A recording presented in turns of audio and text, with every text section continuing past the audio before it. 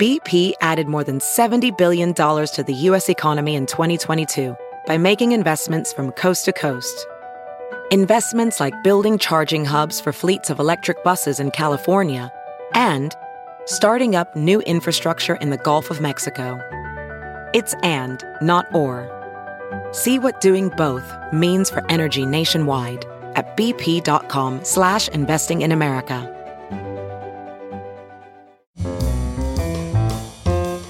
This is Merriam-Webster's Word of the Day podcast for Thursday, December 16th. Brought to you by the new Merriam-Webster's Advanced Learners English Dictionary, designed for students and teachers of English as a second language. Learn more at learnersdictionary.com.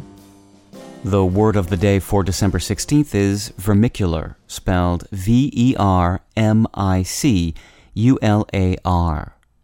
Vermicular is an adjective that means resembling a worm in form or motion. It can also mean of relating to or caused by worms. Here's the word used in a sentence. Students will observe and document the vermicular decomposition of vegetative waste. What does the word vermicular have in common with the pasta on your plate? If you're eating vermicelli, a spaghetti-like pasta made in long, thin strings, the answer is vermis, a Latin noun meaning worm.